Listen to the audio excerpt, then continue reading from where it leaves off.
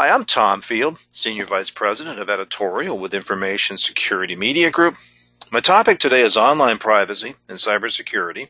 It's my privilege to be speaking with David Rees, content writer with Malwarebytes. David, thank you so much for joining me today. Hey, thanks for having me, Tom. It's great to be on the show. Let's start here. In today's enterprise, what do you see as the relationship between online and data privacy and cybersecurity? Yeah, it's a great question, right? We see these two concepts thrown around, I think, every day now. And the relationship sometimes isn't so super clear, particularly for companies that are in this field. But a really good, easy way to think about it is just that cybersecurity is a means to achieving data privacy, to achieving online privacy. By practicing, let's call them good cybersecurity measures, and we can obviously get into what good means later. But by practicing those measures, companies are better defending data privacy, both for their users and also for their employees. Sometimes we see that the easiest lapse in cybersecurity, in a data breach, is just human error. And so sometimes watching out for those things, making sure employees are easily protected with as few opportunities, again, for, like I said, human error, someone leaving a laptop somewhere, someone leaving an iPad somewhere, those kinds of things, making sure credentials are properly stored. All of those things are really going to help a company protect both, again, its own data privacy, and that can be things like trade secrets, that can be things like their patentable ideas, and it's also going to help their users. And then moving just a little bit further, the relationship between cybersecurity and online and data privacy for companies is actually a legal one. There are laws to protect data, and there are even some laws that say not necessarily exactly how, it's not you have to do X, Y, Z, but they do say you have to protect data. And it's a pretty clear example here in California. We recently passed the California Consumer Privacy Act, and it calls for what it's this quote, reasonable security procedures and practices. The reason it's kind of brought there is because what reasonable means, today is obviously going to be something different tomorrow and 5 years from now. But if a company suffers a data breach and it's because that company did not have, again, quote, reasonable security procedures and practices, that company could be sued for anywhere as little as $100 per data breach incident to as much as $750 per data breach incident.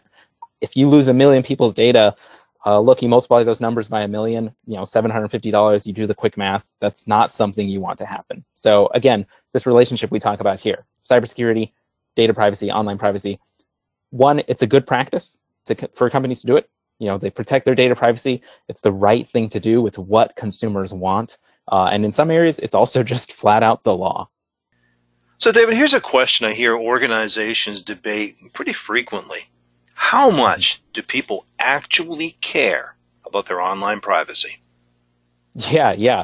We ran an experiment here. We ran a survey at Malwarebytes this year. And the quick answer is they care a lot.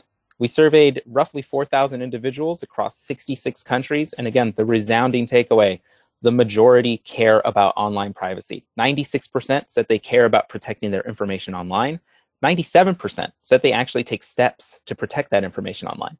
That means some refuse to reuse passwords. Some check if their websites, that they're making purchases from, that they have HTTPS enabled or compatible. And some just choose to not put any information online at all, just refraining entirely. We also broke that down by age group, parsed out, baby boomers, Generation X, millennials, Generation Z, sometimes called iGen. They all felt the same way, caring about online privacy, caring about protecting their information online across the board. We were getting 90 percentile and up. So flip side of that, talk to me about the business. Obviously they care, but what's the business risk of losing user trust when it comes to online privacy?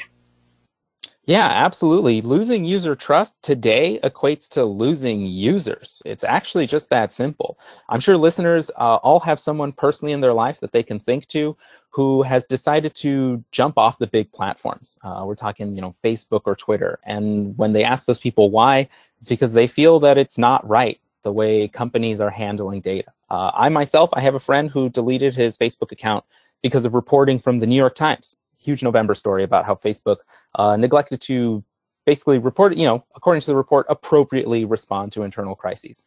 So if you're failing to protect user privacy, you're now, according to users, failing them.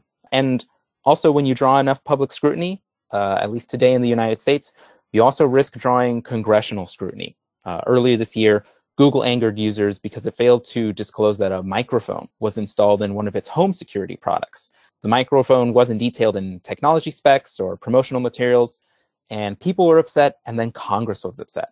They sent a letter to the Google CEO, Sundar Pichai, asking for answers. Honestly, once Congress is getting a bad view of a company, it's really hard for them to turn that idea around. And congressional scrutiny is something that I think it's pretty fair to say no company wants to have to deal with almost ever. So, David, what should organizations be doing to walk this balance and both secure their users' data and protect their privacy? Yeah. So we can just talk about one pretty small area here, storing passwords appropriately, how to, store credentials. One of the simple things we look at is that companies should not be using password hashing algorithms that have known security flaws. There was one a while ago. It was called the MD5, very popular hashing algorithm. It's proven to have a crucial vulnerability in about 2010. But in 2013, we saw that hashing algorithm, which we knew had a vulnerability, it actually played a role in that extremely large Yahoo data breach. Again, if you see that there is a hashing algorithm that has a vulnerability, don't use it. Also, consider not using passwords at all, if that's possible. We're so used to the idea of passwords that our security infrastructure seems to be built on their assumption, that we assume they're necessary. Many companies out there, however, have actually kind of rolled them back. So employees now are using USB keys to log into their machines or QR codes. Also, anyone who's watched, I think, any kind of cheesy spy movie in the past 40 years has seen that there are fingerprint scanners, retina scanners, hand scanners, face scanners. There's all kinds of things. But that technology is out today. Biometrics are out today. iPhones are opened with a face scanning mechanism. And so, again, removing the opportunity for a password to be compromised is a good step in securing data privacy.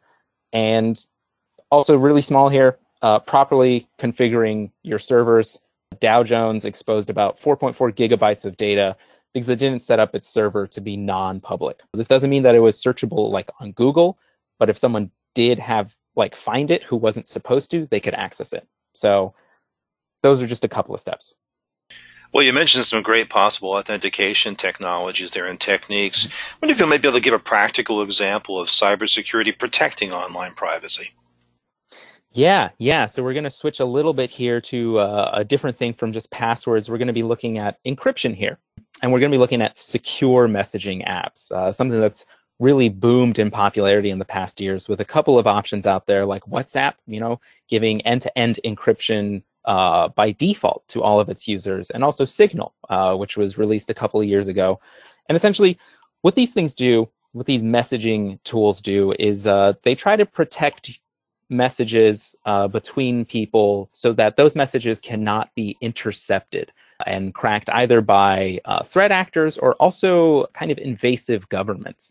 And the reason that's important is because a lot of the times, who we're talking to and what we're talking about is private. These are private conversations. And sometimes it's who we are, it's what we discuss, it's really our personalities. A couple of years ago, interestingly enough, I saw then President Obama speak at Stanford University, and the guy who warmed the crowd up for him was actually Tim Cook. And Tim Cook put it pretty plainly, which was that securing user privacy, securing users' conversations sometimes is a matter of life and death. If you are in a oppressive government regime, what you say, what you believe, your political opinions, Tim Cook put it pretty plainly, who you love, is a matter of life and death. And so, when we talk about how big this can get, how important this can get, for a lot of people, it is their daily lives.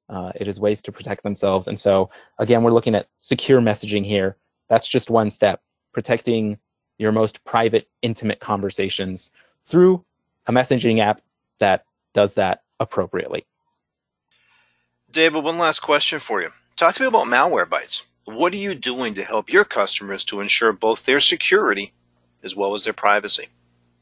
Yeah. What a good question. Because at Malwarebytes, we really do believe that we're out there, we're catching the bad guys, right? We're the ones who are catching these ransomwares, these spywares. We're catching different kinds of malware out there that, when utilized against victims, the